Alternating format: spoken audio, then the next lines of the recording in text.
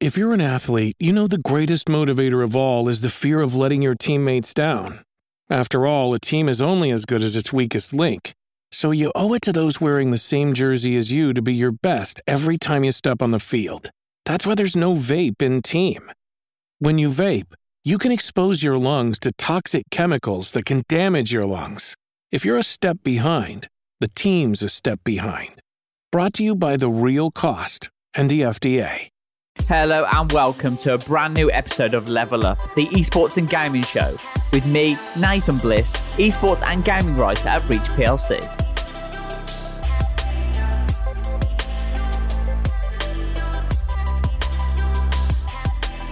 Joining me on Level Up today is Aarava, content creator and 1/5 of gaming and lifestyle brand Quadrant, which is founded by McLaren Formula 1 driver Lando Norris. Aarava joins me to talk about F1 2021 ahead of the game's release later this year and all things esports, really. Aarava, how are you doing? You all right? I'm good.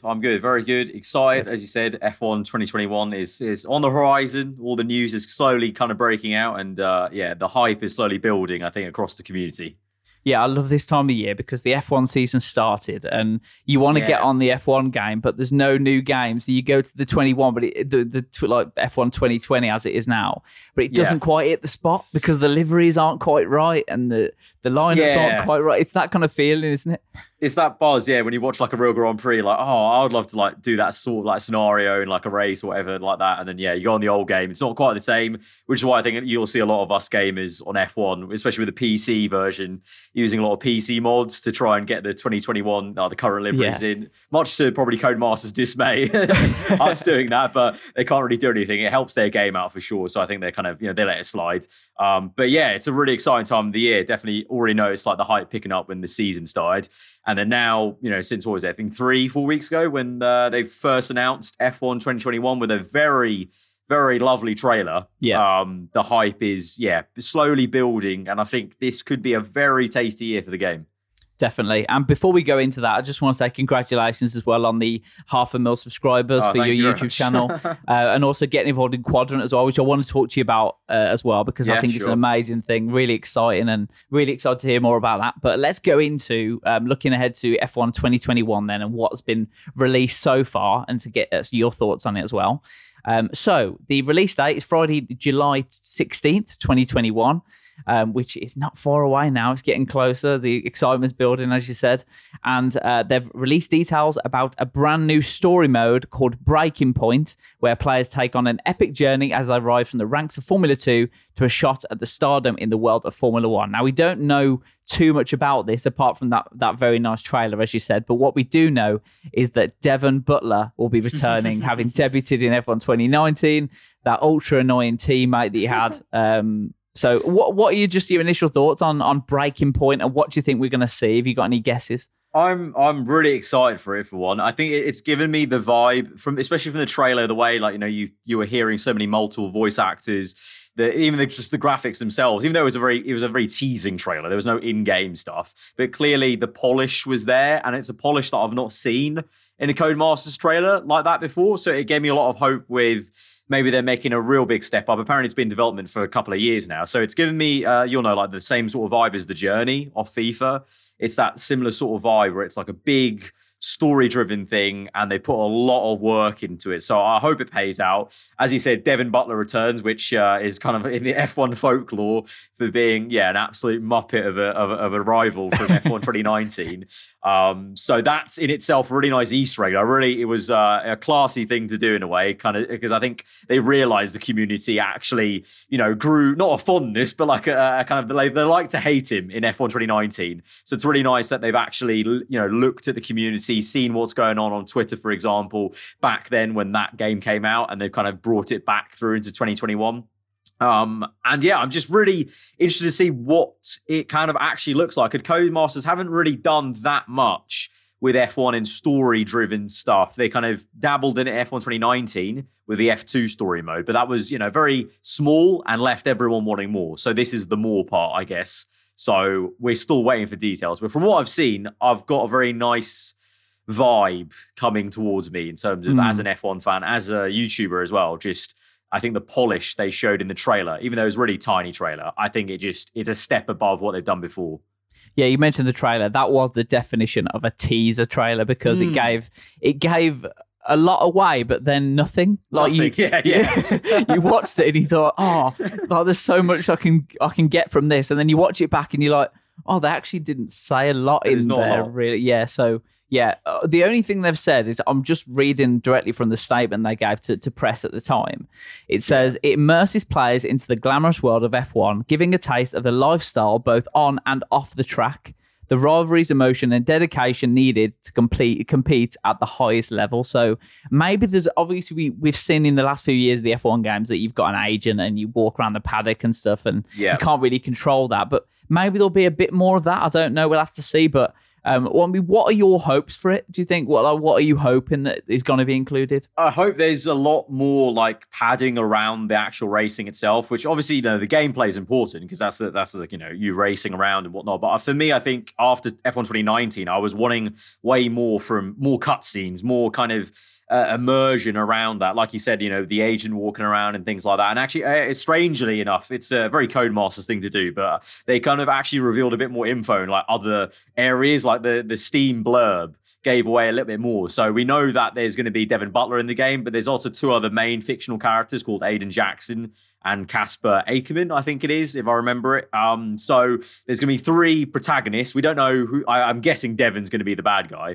But I hope with three main characters like that, there'll just be more cutscenes, more interactions, maybe more choices for us to do. We're right now in F1 2020, we have, the PR agent and you have interviews after the race. Maybe there's going to be more of that, and I hope so. And I hope maybe those can affect the storyline in a way, and, maybe people can get different outcomes, which will be very sweet. Because I think, especially on YouTube, maybe, people watching my videos or other creators' videos, it'll be cool if they can get a different experience, or just even your mates, if you're talking to it, at school or whatever, or uni, if you just talk to your mates and you have a different experience to them, it could be cool. So, yeah, I hope there's a lot more there than maybe what we were expecting back in F1 2019 and didn't get. And I think, I don't want to speak too soon, but from what we've seen of that, teaser trailer, that doesn't show us much. But the fact that they've been working on it apparently for about 3 years in tandem with the other games they were producing at the time, F1 2019 and 2020, I've got some hope. I'm always quite optimistic about new F1 games. I always like to go in kind of blind. Don't think about what maybe negatives were from the last game. I like to just get hyped up because, at the end of the day, I'm just an F1 fan, an F1 nerd that likes the F1 game. So same. Yeah. It was really interesting what you said about the multiple endings, because that's where games are going. Like if you look at Cyberpunk and loads of other different games as well, I can't think of the top of my head right now, but that's where games are going. It'd be really good to see an F1 game get to that stage where, like you said, you have different endings, if you like, and your season goes different ways. And I mean, obviously being the first next gen F1 game as well, I think that might give them a bit more power or a bit more leeway to do interesting little bits. I think Lee Mather, the main guy at Cody's, already confirmed that it's going to be on the same engine as the last couple of games. So I think they may be switching to a new engine after this for F1 2022. So kind of going 2 years in advance. So it's a game where it's going to be a transition game, I think, in terms of maybe how it pans out with how much power they have around it and resources. But clearly, if they're developing it for 3 years, you'd hope that there's going to be a lot there. And like you said, different outcomes. We already kind of get that a little bit with things like my team, like, different career mode saves can have different outcomes. Different driver transfers, for example. For example, in the latest career mode, Lando Norris is in a Red Bull. For your career mode, it may be very different. He may still be at McLaren. So we're already getting a little bit of that, but it could be cool to actually see that in this story mode. Like you said, other story games, Cyberpunk, I think like Witcher as well is a good one. I think I can spring to mind, or Fallout. Different ways to go about it, and also different ways to play and just see out the career whilst you're doing it. Yeah, they have said with the Xbox Series X and S and the PlayStation 5, the game will boast a visual uplift and faster loading time. So there's not any mention about, improved physics or anything like that. Or no, I think that'll come the next game, I think. So It's a transitional game, but thankfully, I don't think it's the same sort of transition that we had back in F1 2014 to 15, when we went from PS3 to PS4 and vice versa, Xbox 360 to Xbox One. At the time, I don't even know, it was a real howler. It was a massive howler, because 2014 to 15, although graphically and the engine and the physics were very new, the F1 2015 game launched without a career mode entirely. Yeah. And the physics actually ended up being very, very uncomfortable to drive with. So thankfully, I'm not getting a sense that it's going to be quite like that. It's going to be just a nice, polished transition. They know what they're doing. They've learned from their mistakes from then. And yeah, I'm excited to see also just the things like the load times as well, because I know from experience, like the PlayStation 5 and Xbox Series X, the load times are ridiculous now for some of these games. So it'd be cool to see how that is, because F1 can sometimes take a little bit of a while to load into every session. I'll tell you what I was thinking. I was watching Free Practice 2 earlier today with the Monaco Grand Prix. Obviously, we're recording on the Thursday, and Ted did an interview with Toto Wolff, and he basically said that Mercedes are focusing now on 2022, and there'll be a few little upgrades for this year, but mostly they're focused on 2022. Seems like Codemasters are in a very similar position where they that's a pretty good point, actually. Do you know what I mean? Because they've got, the game's going to change so much next year because of the new physics. Yeah, exactly. They've got to do a whole new. I mean, I can't even think about how much the physics are going to change and how much they have to work with F1, because these will be the brand new 2022 cars that no one's ever seen before, or no one's ever gone on track. So how are they going to get it accurate? I have no idea. So how much effort do they put into this one, which will be the last one of the hybrid era? It's a difficult decision. Yeah. Isn't it? I imagine in a way, it different to the real life teams. In a way, they may have actually been helped out a little bit in terms of, with the obviously delay of the regulations that are coming in next year. They're going to come in this year, and that delayed everything. So I guess maybe when that hit, it gave them one more year to maybe perfect the physics there, because really, they're going to, if the regulations had changed this year, they would have still had to go in quite blind with the physics, and they're going to have to work with the teams, obviously, to a certain extent, but there's only so much data the teams will give them. So maybe this extra year might actually help them polish things like that, because essentially this year, what we've got 2021 are last year's cars with slightly cut downforce because of the floor and stuff like that. So that will be reflected in the game. Like, they can just, I've seen the coding in the game because I mod the game for PC. So I'm sure they can just turn down some numbers, and that will be good enough in terms of the physics engine and the handling for this year's game. So it might actually, in a way, funnily enough, help them a little bit. But at the same time, I'm sure the whole, restrictions with COVID maybe have not helped any game developers, having to work remotely and kind of adapt to that. So it's going to be, interesting. But I think Codemasters in a very different place to what they were a couple of years ago, when I may have been a bit scared about this sort of situation. But now I think they're in a good place. Obviously, we've spoken about this, away from this podcast, about, EA, taking them over now. So the impact EA may have might be a positive one in terms of resources and helping that out.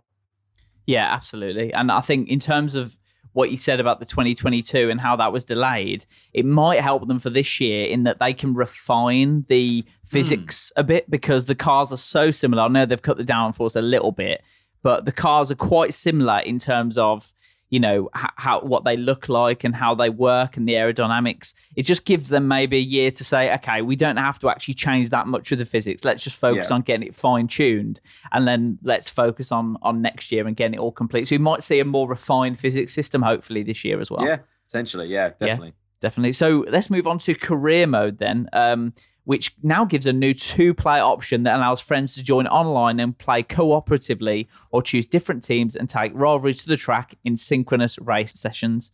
So that could help you potentially. That gives you a lot of kind of freedom in terms of content, doesn't it? You can have battles with different content creators, and potentially, I'm sure you've already looked at this and thought, this is content. Yeah, it's a very interesting thing. I think a lot of people have been wanting co-op career. We used to have it back in, I think the last game was F1 2011, I think. So quite some time ago. It's taken a whole 10 years for it to come back into the game. But throughout the years, content creators, we've always done like little collab series where we maybe, artificially made a career mode in just doing online Grand Prix sessions. But to now have something like this where I'm assuming the R&D will be a part of it. And I think I read you can, change this assists and whatnot on your end, so you can still race with someone that might be a lot better than you. So I think just for friends and just people in the community racing with their mates, I think it's going to be a really cool dynamic and difference to how they maybe play career mode. And I think it can help bridge the gap a little bit between career mode and online, because right now I feel like, obviously the majority of people buy F1 for the career mode, and then you've got this very dedicated small niche of online players that do league racing. So this could help bridge that gap, maybe bring more casuals over to the online side maybe. But yeah, there's already some really cool content plans hopefully in the pipeline that might involve also the Quadrant as well. And Lando, you never know. So that could be quite cool. Little hint there, like that. I like that. Yeah, I mean, I'm just thinking in terms of if you're buying an F1 game for the first time ever, and you want to race online, imagine going into a ranked or unranked lobby for the first time. You would just chaos. Yeah, exactly. Chaos. You wouldn't really know. But I suppose if you went on, say, if I was buying the game for the first time, and you are obviously an experienced player, you could say, oh, why don't you jump on with me on a co-op career mode, and we can just go through it, and you kind of feel, do you know what I mean? And then when I'm coming up towards you or getting closer to you, at that point, you can then go, actually, now you're ready to go online, because it gives you that kind of like you said. Yeah, exactly, yeah. And like you said, the different skill gaps, it seems like will be perfectly fine. You can play with whatever assists you want on your end.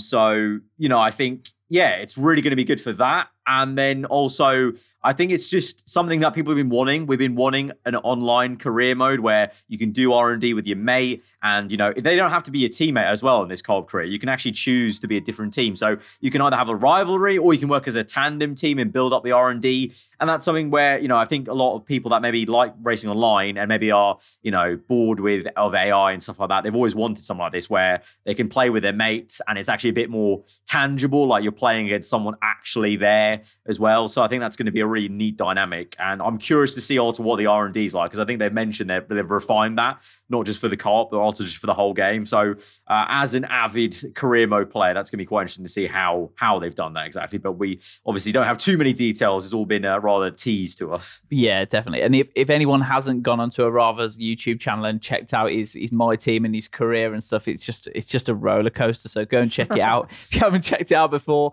But you've had some crazy numbers on that, haven't you? And that just shows how much people get immersed in that career mode. So anything that can make that better, I suppose, is going to make your life easier, and it's going to push people to the mode as well. Yeah, totally. I can already think of scenario, even with the obviously now we just recently heard about the 7 icon legends that were revealed.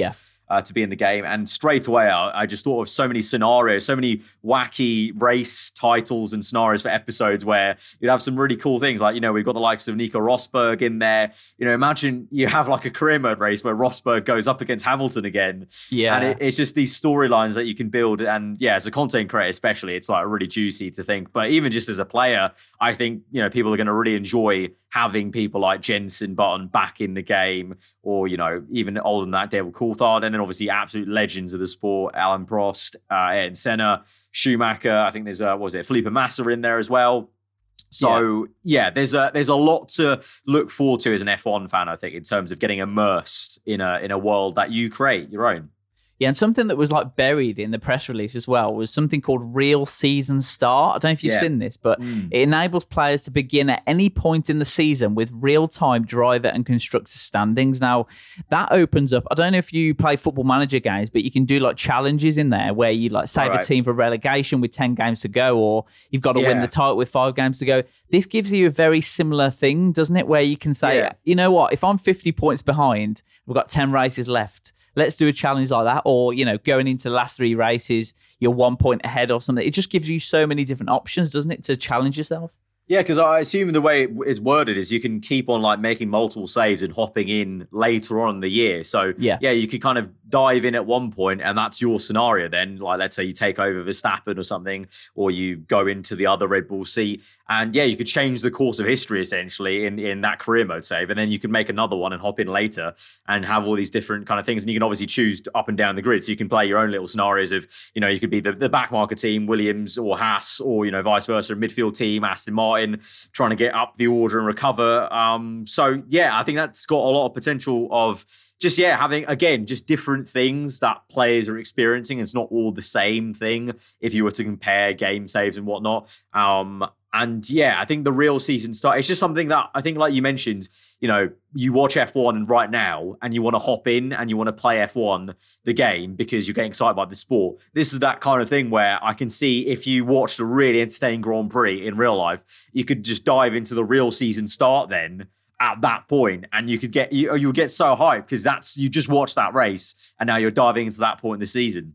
Yeah, definitely. And like Barcelona, for example, where we saw, Hamilton pit early, what you could then do is you could be Max Verstappen, if you like, and then you could do the same strategy and then see how it works. Or you could pit like a lap after on the same tyres and see what, you can kind of test out the different strategies. So I think that's a really, really exciting feature, and that can be used and abused as much as Yeah. You could just keep doing like rewriting history as much as you want. Yeah, exactly. So it gives people that chance. But I mean, no doubt whatsoever in my mind, the best thing for this year's game that I've seen so far are the 3 new tracks that are launching on the game. So you've got Portimao, Imola, and Jeddah, which will be available to all players as free post-launch content. Now, I don't know about you, but when I saw the cars going around Imola last season, that was just absolutely extra. Like, to watch such an iconic racetrack that I haven't been to for years, and just watching just a fantastic race.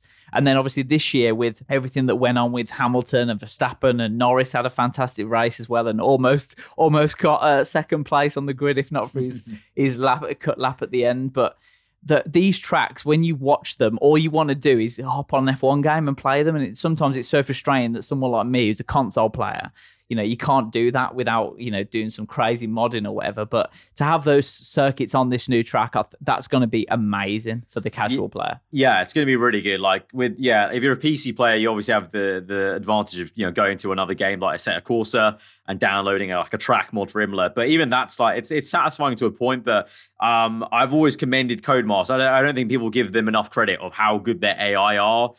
So for someone like me as an offline player, Assetto Corsa AI are just terrible. They're so bad at the starts. They take you out so often. And I don't think people appreciate how good of a race the Codemasters F1 AI give you. So to have the ability to finally race with these AI on the circuit, on the new game, is going to be epic. And like you said, Imola, for me personally, Portimao was equally as exciting, because last year we had an absolute banger race. Maybe this year wasn't too exciting, but as a track to drive, it's so just chaos, like I say, undulations left and right, blind corners. So that's going to be so difficult, but it's so fun to try and master in the F1 game. And then to have a race, and knowing the F1 game, obviously the races are usually a little bit more crazy than they are in real life. So I can't imagine what chaos is going to ensue around Portimao. And then, like you said as well, we've got the Saudi Arabia Grand Prix as well coming later. That's going to be a kind of unknown situation as well. And then, Imola, just epic to have that back in an official F1 game. The last time we had that in an official F1 game was F1 2013. So it's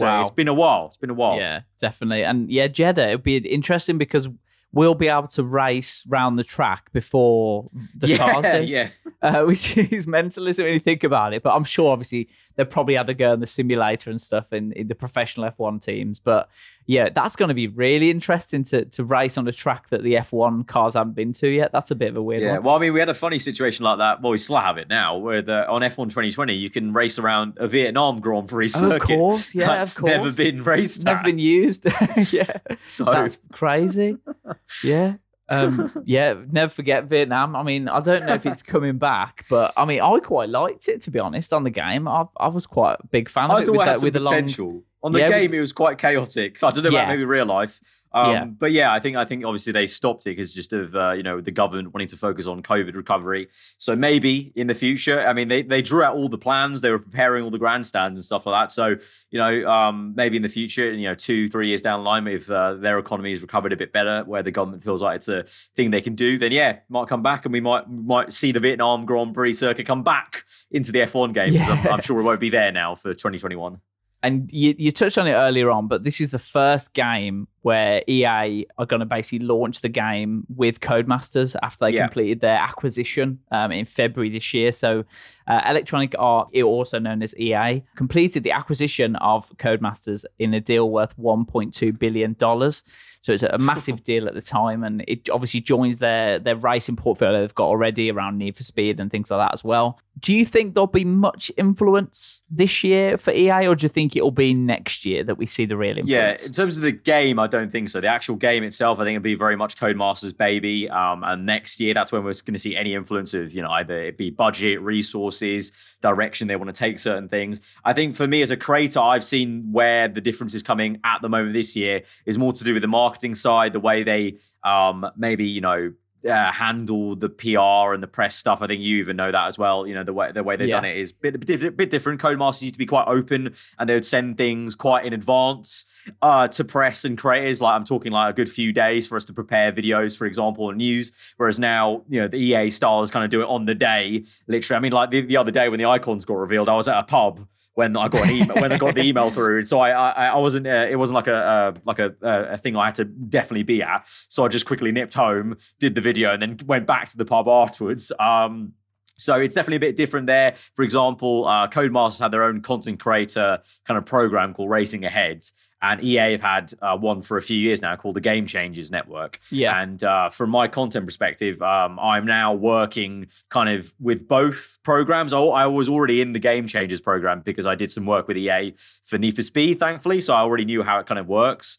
But they've kind of started to merge those two programs, for example. So behind the scenes with the PR stuff, I think that's where EA are having the biggest influence right now. And clearly with the marketing and stuff, it's very EA, very, kind of keeping it kind of close to your chest and then kind of doing a kind of big whammy when it's time to reveal things. But in terms of the game, I think next year, that's when we're going to see any influence, whether it be, those dreaded microtransactions or, just budget or where the game's going to go, essentially. And then it's going to be really cool to see long-term where it goes. Because I think Codemasters, they know what the player base wants. They know where they want to take the game.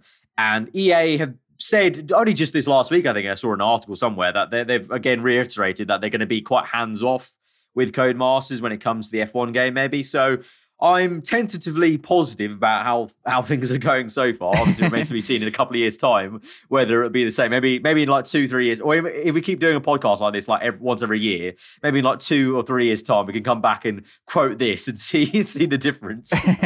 Yeah, I like what you said there, and I kind of the analogy that I use for this, that EA and Codemasters coming together is like an Italian car manufacturer and a German car manufacturer coming together, and that's really good. You want the German car manufacturer to do the engineering, and you want the Italian car manufacturer to do the styling. Now, yes. there's a very, with EA, if EA were to take over, like you said, and be a bit too hands-on, that could diminish some of the Codemasters magic, if you like, that makes it so special, that makes the game so special. But I think I shared it with you back in March, but I spoke to Steve Poynton, the SVP of third-party content at EA. And he said, this was a direct quote, "We will be treating the Codemasters Studios as an independent group for the foreseeable future, whilst giving them all the support they need to develop their much-loved games and exploring all opportunities for growth as we go. We're incredibly excited about what the future holds for them, and while they will remain independent, we'll be there to pour fuel on their growth capabilities."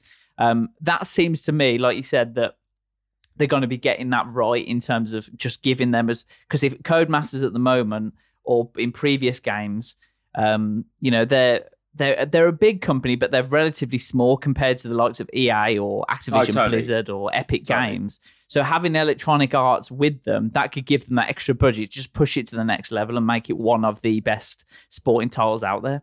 Yeah, for sure. I think that quote's, if it is true and it pans out like that, it's an exciting thing for F1 fans and for the F1 game. Like you said, Codemasters, they're not huge. It's actually quite impressive how big the F1 game is and how big it's been getting initially before EA took them over. Because, having gone to their HQ before, like pre-COVID, you do see the difference of, they are a smaller team, but they're doing a lot with what they've got. But now, they could get some extra stuff from EA. And like you said, also in terms of pouring fuel in the fire. That could also be not just in terms of actual making the game, but also just marketing it better. EA know how to advertise games. They're not one of the biggest, developers and publishers in the world for nothing. So I think it can be an advantage to F1 and for Codemasters. It's just a case of, obviously, words are cheap sometimes. We're gonna have to just see how it pans out, basically. Yeah, I think we've seen from the FIFA community, which I'm heavily involved in, that yeah, exactly. They're American-based business, but they've got an office in Canada. And one of the biggest kind of criticisms of EA is that football and Canada don't really mix. If you see what I mean? Yeah, totally. Whenever there's any issues with the game, the first thing the FIFA community goes to is, "Oh, what do you expect? They're in Canada, they're in America, they don't understand football." That's the first thing, isn't it? So with Formula One games, the thing that you don't want to happen is Codemasters to develop this amazing game and then EA to get involved and go, "Oh, what about if you do this? Or what about if you do that?" And then Codemasters are like, "Yeah, but we don't want to do it because that's what fans..." Well, do you know what I mean? It's that thing. Yeah, that's exactly like a scenario that's played in my head of like, oh, this could go a little bit wrong. But at the same time, I tweeted out when EA were officially making it, like actually getting the deal done. And my concerns of being an F1 fan, I like to be optimistic, but also I was concerned. And one of the, I think, head kind of higher up developers tweeted me saying, don't what, like, we're still the same team. We still want the F1 game to be the best it can be. And EA are just going to help us out. So I think I've been reassured by things like that of if the higher ups in development are clearly, they believe that it's going to be a case of they can still have the reins and EA will just maybe lightly suggest things or help them out if Codemasters ask them to. I'm positive about that. But equally, that scenario you just played out, it's definitely something that we've seen before.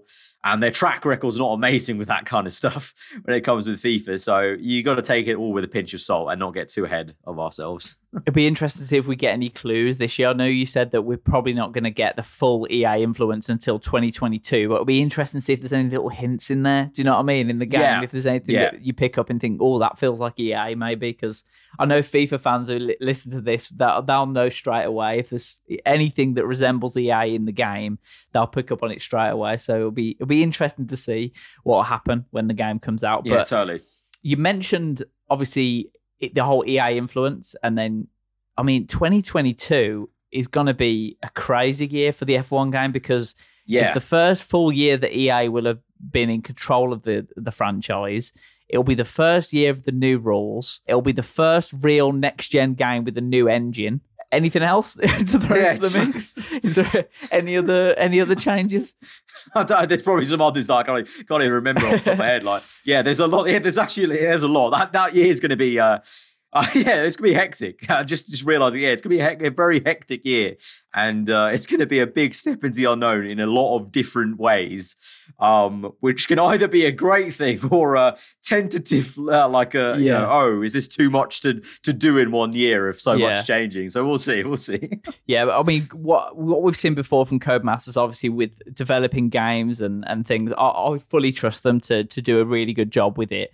And I'm just really excited to see what will happen over the next few years because we're seeing with Formula One in particular that there's a new audience that's emerging, a new younger audience, and F1 have obviously introduced the sprint race format, which is to try and draw that younger audience in to make it a bit more exciting. And I think the F1 game can only grow as as more the and more sport popular. grows. The F1 game will grow, and especially as the younger audience of F1 grows, the F1 game will grow because obviously the younger audience maybe tends to get into the gaming side of things more so than maybe the older generation that are watching the sport from like 20 years ago, for example. So it can only be a good. I mean, it's really great to see for the sport and the game grow together like this, and it's exciting times in terms of Liberty Media. Ever since they came in, I think there's that difference in the sport, and it did affect the F1 game. I think Codemasters were opened up, things like driver transfers in the F1 career mode. Yeah, that was absolutely not on the table like a couple of years ago. Like we were told as creators when we asked them and pressed them on it, they're like, "There's too much red tape from F1 from the teams." And now you see we've got things like, creating your own team on the grid, bringing back legends of the sport onto the grid. Ratings. Things like ratings, which are maybe a touchy subject for teams and drivers. They've got all of that. And more, it's, they're getting these features that are very FIFA-like into the F1 game, which I never thought would be possible a couple of years ago. And that's thanks to, things like Liberty Media and F1 itself being more open and cooperative with Codemasters, clearly. It wasn't that long ago. I mean, it wasn't that long ago that the F1 games were considered like a niche game. Totally. You were kind of different if you like the game, but now it's so mainstream because the sport's grown. So, as the sport grows, the game will grow as well. Yeah, totally. I'm still surprised. I keep getting surprised to this day when I, see, fans of F1 that I see on Twitter, and then when I tweet about, the F1 game, and there's actually a lot more people who are interested and they'll like the tweets and they're engaging the F1 game stuff, even though I've gained quite a following on Twitter via just talking about real life F1. And especially like with Quadrant, for example, a lot of Lando's fans follow Quadrant now and they follow us as individual creators. And I've been surprised at how much crossover there's been of, fans and of Lando's that, you think, oh, maybe a couple of years ago, they'd just be into the F1 side of things, maybe not to the game side. And now they're genuinely interested in the game side of things because it's become so much more mainstream as a game because it's gotten so much better and it's gotten so much more accessible as well. Like you can pick it up with a controller and still have a fun time, I think. Yeah, definitely. And you mentioned Quadrant there, a lovely segue into Quadrant, which is an amazing lifestyle and gaming brand. I'm just going to read you the press release from when it was launched a few months ago. Formula One ace Lando Norris has today announced the launch of his very own premium lifestyle and gaming brand, Quadrant. The organisation aims to bridge the gap between his real-world motorsport activities and his now reputable streaming ventures. Quadrant will focus on blending 4 key aspects: gaming, apparel, racing, and content, prioritizing audience entertainment through authentic, casual content. The channel will also look to engage fans in new and exciting ways, with plans for Norris to use a Quadrant-designed helmet of the 2020 Bahrain Grand Prix, and the aim to bring the squad to multiple Formula One race locations next year. I've got a squad member here, Aarava. You're 1/5 of Quadrant. Tell me a bit more about it, please. Why did you get involved, and what is it all about? It's an absolute whirlwind. It's been a project that I've been a part of like no other. I've done things in the past, maybe with Veloce Esports, for example. But Quadrant is a really different entity because just of the affiliation with Lando. The Lando's got such a crazy following and such high engagement on socials, and he's so in touch with his fans in a way. And that kind of crosses over to Quadrant. But yeah, it's been mental. So Quadrant is just all about his love for obviously racing, gaming, apparel, and lifestyle. And in terms of the Quadrant YouTube channel, there's obviously 5 of us: myself, Lando, Niren, Maria, and Steve. All different creators with different backgrounds. Obviously, I'm Formula One based. Niren is FIFA based. Maria, Call of Duty Warzone, and Steve kind of more Gran Turismo. And then obviously Lando being the F1 driver or Twitch streamer, however you want to say it. And it's just a lot of fun to be able to create video content that is quite different to what I'm used to. I think for me, it's been a really nice outlet of creativity. Like, the videos we create at Quadrant are, some of them are quite similar, with some F1 content in there, but a lot of them, in real life stuff. For example, we did Quadrant baking. We did, a luxury v budget, watching the Portuguese Grand Prix, for example. And we've got a lot of plans for when, COVID allows us to open up. And like you mentioned there, Lando and Quadrant, they're looking to bring us 4 to Grand Prix in later this year, hopefully, to do some content there. So it's just a very different outlet of creativity for me personally. So that's what I love about it. And in terms of getting involved, obviously, Veloce powers it and kind of helps run it behind the scenes. So that's how I was able to kind of get on board. But I got in actually quite late into the team in terms of it was quite early talks, I think early 2020. So this time last year, I think when they first started talking about it, then obviously COVID hit and that kind of delayed things a little bit. And then I came quite late on in terms of like, I think halfway through the summer, some kind of the higher ups of Veloce asked me, do I want to get involved with Quadrant, this exciting project? I already knew that my flatmate Niren was involved in it, and it just made sense. It just made sense that me and my flatmate Niren, we have so much synergy as a duo. It made sense. I'm also friends. I've been friends with Maria for a couple of years as well, and I've known Steve as a mutual kind of creator for a few years. So it just made sense to get involved with it. And then, of course, I'd already raced with Lando before, and not the GP stuff, so he knew of me.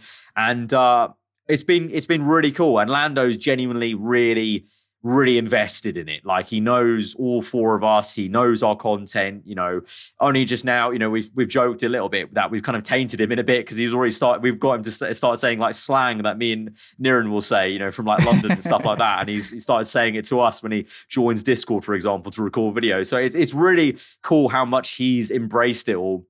And he's just fully all about it. And I think it definitely Quadrant's a great outlet for him as well, as a person away from Formula One, for him to express what he likes, which is, you know, gaming stuff. He wants to get into apparel and clothing. We've done our first kind of merch drop, and we've got another one coming up. And then, you know, just the lifestyle aspect of just being a cool brand that I think definitely his fans so far have been absolutely crazy. Like, Lando's fans are like the best fans in the world. They're just so passionate about him, so passionate about Quadrant, and therefore passionate about us. So it's been amazing. It's been a whirlwind so far, and it's only early days. We're only less than a year in, and we've had all these COVID restrictions. So, you know, I'm very excited for the future of what there might be without these restrictions, and when we can actually meet up often in person and do content like that. Yeah, because, I mean, one of the things we've seen over the last few years is that people are almost pigeonholed into what they should be or what they can be.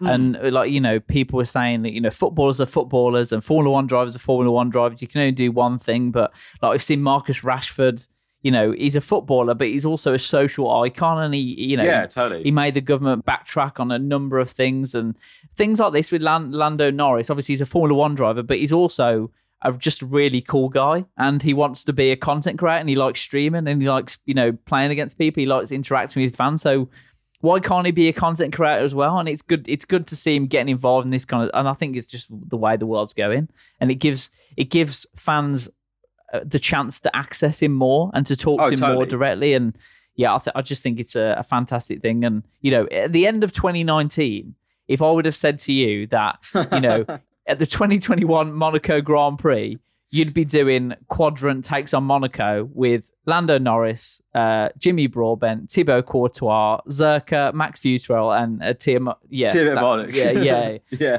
You would have gone, what are you on about? Yeah, you know what totally. I mean, if you just told me that, like, you know, very regularly, like once a week or every other week, that I'm in a Discord call with Lando and my flatmate and two of my other mates, and we're recording videos together for a joint channel, I would have been like, what on earth are you on about? Like, what are you saying to me? And the fact that, you know, things like Quadrant does the Monaco Grand Prix, and we've got, you know, these crazy stars in there like Courtois, and you know, we've worked with I think now 3 of the sidemen, I think, in different capacities. We've worked with Zerka now for this Quadrant does Monaco. We've done a video with Warzone with Vicstar, Rocket League with Toby. So we're ticking off the sidemen slowly but surely. But, you know, it's just crazy to be able to do these collabs. You know, we got Will and E on for an F1 Jeopardy quiz. You know, being able to work with these massive creators that, you know, I've watched for years and that I've known, you know, a few of them, you know, through mutual connections on Twitter, to actually get them involved with F1 content that we're doing is amazing. And to get, you know, to be able to do the opportunity to just work with an F1 driver is something that I have to constantly, like, still remind myself of. Like, now it's kind of normal to me that, you know, I know Lando a bit more personally, but I do have to kind of check myself and remember, like, you know, only 2 years ago, this would have been bonkers. And let alone like 8 years ago, if you told me that I was going to be working with an F1 driver that's at the top of his game, smashing it right now in Formula One. It would have been like, what on earth are you on about? Yeah. I mean, there was, like I said, there was a lot of traditional things have been just smashed into oblivion over the past, you know, 24 months. And like, if you think about, if you were a sportsman or a sportswoman, you know, 5-10 years ago, and you were new to a sport and you wanted to raise your profile, you go to newspapers, you do interviews, you do TV interviews, you know, you'd do radio interviews, and yeah, you'd get an audience, but you'd get a certain demographic of audience through that.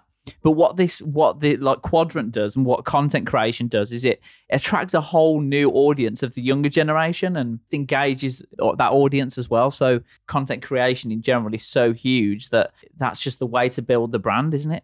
Yeah, and like you said, like before, it's also a really great way for Lando's fans to just get more access to him and see him in more stuff. And also at the same time, him as a person, like he's grown as a creator. Like it's kind of weird to say that because his main job is obviously Formula One.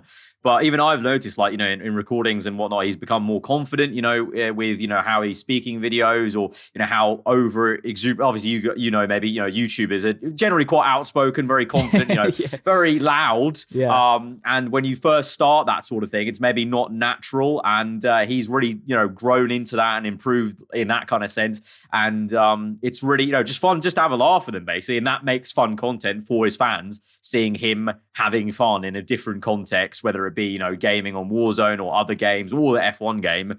And it's just a great way to have that synergy between that part of his life and his F1 stuff. And also Quadrant as a brand now is its own sort of thing. And it has its own personality of the way that, our social media managers tweet out from the account and whatnot. And they're building a relationship with Lando's fans and other F1 fans. And then that cross-pollinates with, for example, my fans or my F1 fans from my channel. So it's just a really nice dynamic of having so many cross links from so many different worlds that are colliding that, like you said, I don't think would have been a thing in everyone for like the last couple, 2 years, especially with how the esports space, especially racing esports, has kind of gone with the kind of pandemic as well.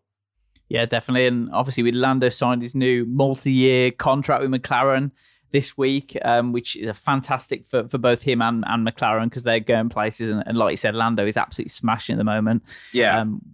He's best of the rest, really. If you take out Red Bull and McLaren, totally. He's smashing it. He'd probably win every Grand Prix, pretty much. On form, I'd back him anyway. I'm sure you would as well. Totally. Yeah. So is Lando your boss, technically? We have a running joke in Quadrant that he's like the CEO. So yeah, he's technically like our boss. But it's a very kind of, we're on the same sort of mutual level in terms of we have like producers and like managers that tell us, about, obviously because Lando's got a very busy schedule. So we need to work with his managers and our managers at Quadrant to kind of work out the schedule for him. Obviously he's very much, I think I assume the way his days work they're all booked, every hour's booked and accounted for. So there's a bit of management away from us five, and thankfully a lot of the time it just works out that they do all the kind of planning stuff and us as a five just jump in, record, have some fun. So yeah, maybe technically he technically is because obviously he owns the whole thing, but very much in terms of the vibe it's just a mate really now, which is really crazy to say, but it's just a very cool vibe.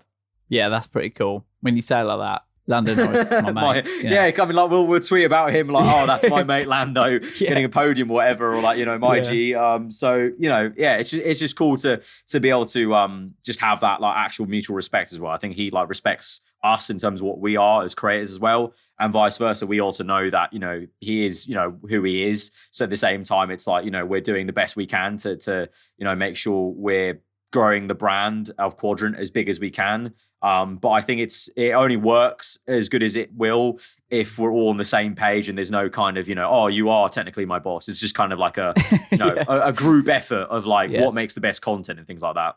Well, I'm best to look with it. I think it's an amazing thing. I've already subscribed on all the platforms you can subscribe to, and I'm planning on getting some apparel very very shortly. I think we spoke off air, didn't we, about the apparel? Yeah. I really need some of that in my life, so I'll be getting on that shortly. Yeah. But you best of luck with everything. It's an amazing venture. I just wanted to touch on esports because I know you mentioned esports there.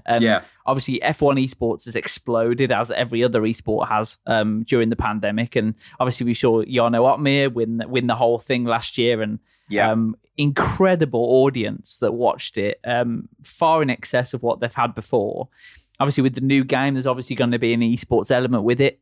Last year, we saw a few issues with the pit stop situation. Some teething issues, Yeah, there was the pit stop issue. There was a few disconnections, as I'm sure Lando will attest to when you're watching not the GP series, the first couple of races, and track limits as well, which is a big thing both in esports and in real life Formula One as well. But do you think they'll nail it for this year? Do you think they'll focus it a bit more on that for the audience? I think they always strive to improve it year on year. It's a very fine balancing act because, like I said, I think majority of players still buy the F1 game for the offline experience. So they do have to put a lot of resources there. and they try their best to iron out things. But I think they'll always try and do that because there's definitely bugs that have been there in the past that were there now last year, for example, that they've ironed out. So again, they'll hopefully try and iron out these things. And I think the thing is with EA coming in, I think in the future, long term, I think things like having more resource with EA maybe is what's going to help them, so they can get maybe a bigger team potentially for multiplayer to be a bit more dedicated to ironing out those bugs, developing systems that make it a better viewing experience, for example, better connectivity, maybe, dare I say, dedicated servers in the future and things like that. So I think the EA acquisition is actually, as much as it's exciting for people like me with offline stuff and content creation, I think also for online, obviously EA know how to build into online with their other sports games. So as much as maybe I'm tentative of how they go with it, with microtransactions and stuff, I think they have also a good basis of actually genuinely improving and helping Codemasters in that department. Absolutely. I'm really excited to see what comes this year in terms of the game, and getting on Imola for the first time on a game this year will just be incredible. Esports, I assume they'll take esports to that track. Surely. And it's going to be epic. It's going to be sick. It's going to be amazing. Totally. Particularly Portimao and watching them at Jeddah as well, thinking they've not really been able to practice or anything on that. Well, they did that with Vietnam last year, so I'm sure they'll do that with Jeddah. So that's going to be exciting to see them push the limits of the game, because they're all alien-like really at the game. So it's sometimes you just watch in awe and your jaw drops and I physically don't understand how you're this quick, but there you go. I think TRL Limitless has got a video, one of his biggest videos, where it was like, this is the level of F1 esports, and I think it was Rasmussen, or was it Rasmussen or someone similar? Maybe it was Jarno actually. And he just watched him for an entire lap. I think it was Monza, and it was absolutely immaculate. Jarno's a different level. Like I've had the pleasure of racing with him a few times, and he's just a monster. And the thing is, I don't know if you've seen Jarno in the off season. He's been doing a lot of different things on different games and different hot laps. Yeah. And he's just rapid everywhere. And it's the same for a lot of these esports guys. Rasmussen got a drive in a real FE car, didn't he? Yeah. Doing the winning the FE esports thing. So I think there's a lot of exciting ways esports can go later this year, not just with F1, but just also like I just mentioned with the FE and other ventures of esports in racing.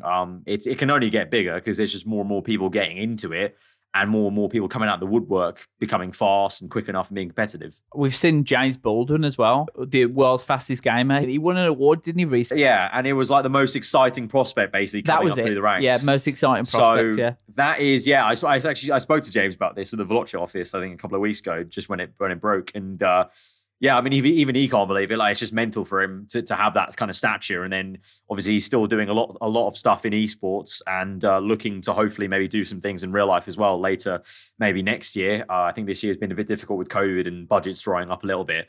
But you've got him as well as another good case in point of just smashing it and, constantly pushing the limit of where esports fits in with real life. And in terms of, people like James and Jarno, and I think with esports, I know we touched on it last time you were here, but I think there's real potential for F1 esports to be like a gateway into Formula One. The more realistic the game becomes and the simulation equipment becomes, the more opportunities it gives younger people from different demographics to have access to that, to prove that they're good enough. Because going to different championships at go-kart level is not cheap. Totally, we spoke with James about how much it cost, and he had to give it up. He had to give it up because it was just too expensive. So for every Lewis Hamilton, there might be hundreds or thousands of children out there who just aren't given the opportunity but have the talent. So I think there's real potential there, and hopefully in the future we'll see that, because I think there's loads of potential in esports. But I'll end on the final question, taking Lando out of it completely, because I know you're going to say Lando, but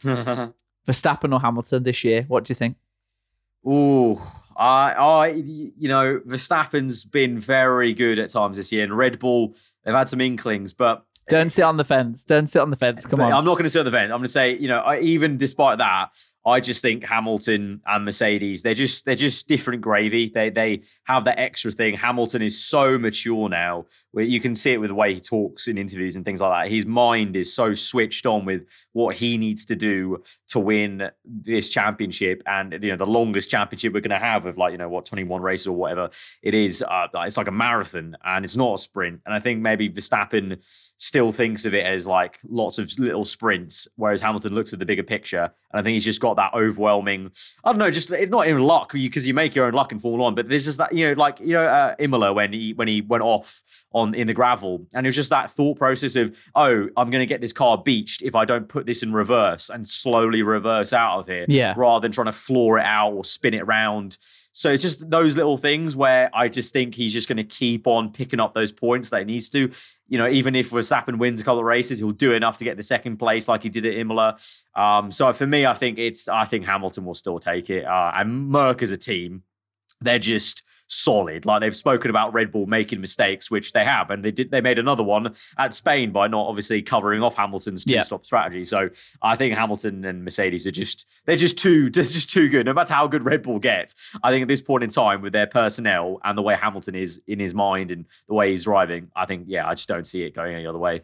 Yeah, I think even if Verstappen has got the better car, which is arguable at this stage of the season now. I mean, I hope him and Red Bull give Hamilton a real good fight. Because I wouldn't mind, if Hamilton wins it again, if it's just a mega fight and it gets decided in like the second last race or the last race. And I think that's going to be the case. I think, Jenny, like you said, Red Bull arguably do have a quicker car when it's the right circumstances. So, but just at the end of the day, I think Merc and Hamilton will just be consistent enough to still not lose it. I think the first race of the season in Bahrain, I think that just set the tone for me in terms of if that was any other driver in front of Max Verstappen would have got him. Yes. But because it was Hamilton, he won. Yeah. Hamilton was able to just that extra little bit that you need that makes you a champion, to eke out as much as you can from a car, which in Bahrain, it was clearly not as good as the Red Bull. If that was any other driver, Verstappen would have won that race, but because it was Hamilton, he won it. So I'm going to have to agree with you on that one. And I was just looking, Verstappen, 123 race starts, 4 pole positions, 4. Yeah. That's going to be a massive thing because we've seen a lot of, Perez getting onto the front. I think he was second, wasn't he, in Imola? And Verstappen messed up his lap. So, I can't see past Hamilton this year, but hopefully it will go down to the wire because it will be it's been an amazing season so far. Hopefully it continues. In Monaco, and I think I don't know. Hamilton's so good around Monaco. I can't really. Yeah, we'll see. It'll be decided in qualifying, as Monaco always is. Yeah, and there's been unless it rains on Saturday, which means it'll be a Ferrari 1-2.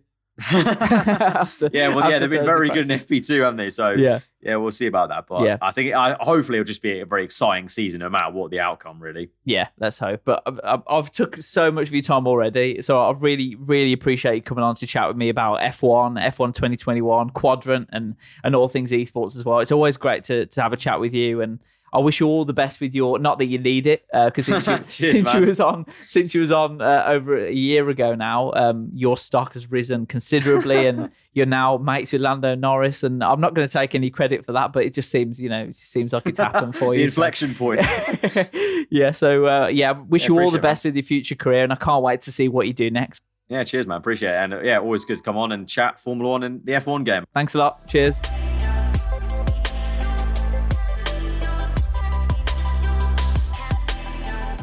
Thank you for listening to Level Up, the esports and gaming show. Make sure to subscribe to the podcast and please leave us a rating and review. You can also follow us on Twitter @LevelUpPod, where you'll find all of our previous episodes and information about how to subscribe. We'll be back with a brand new episode very soon.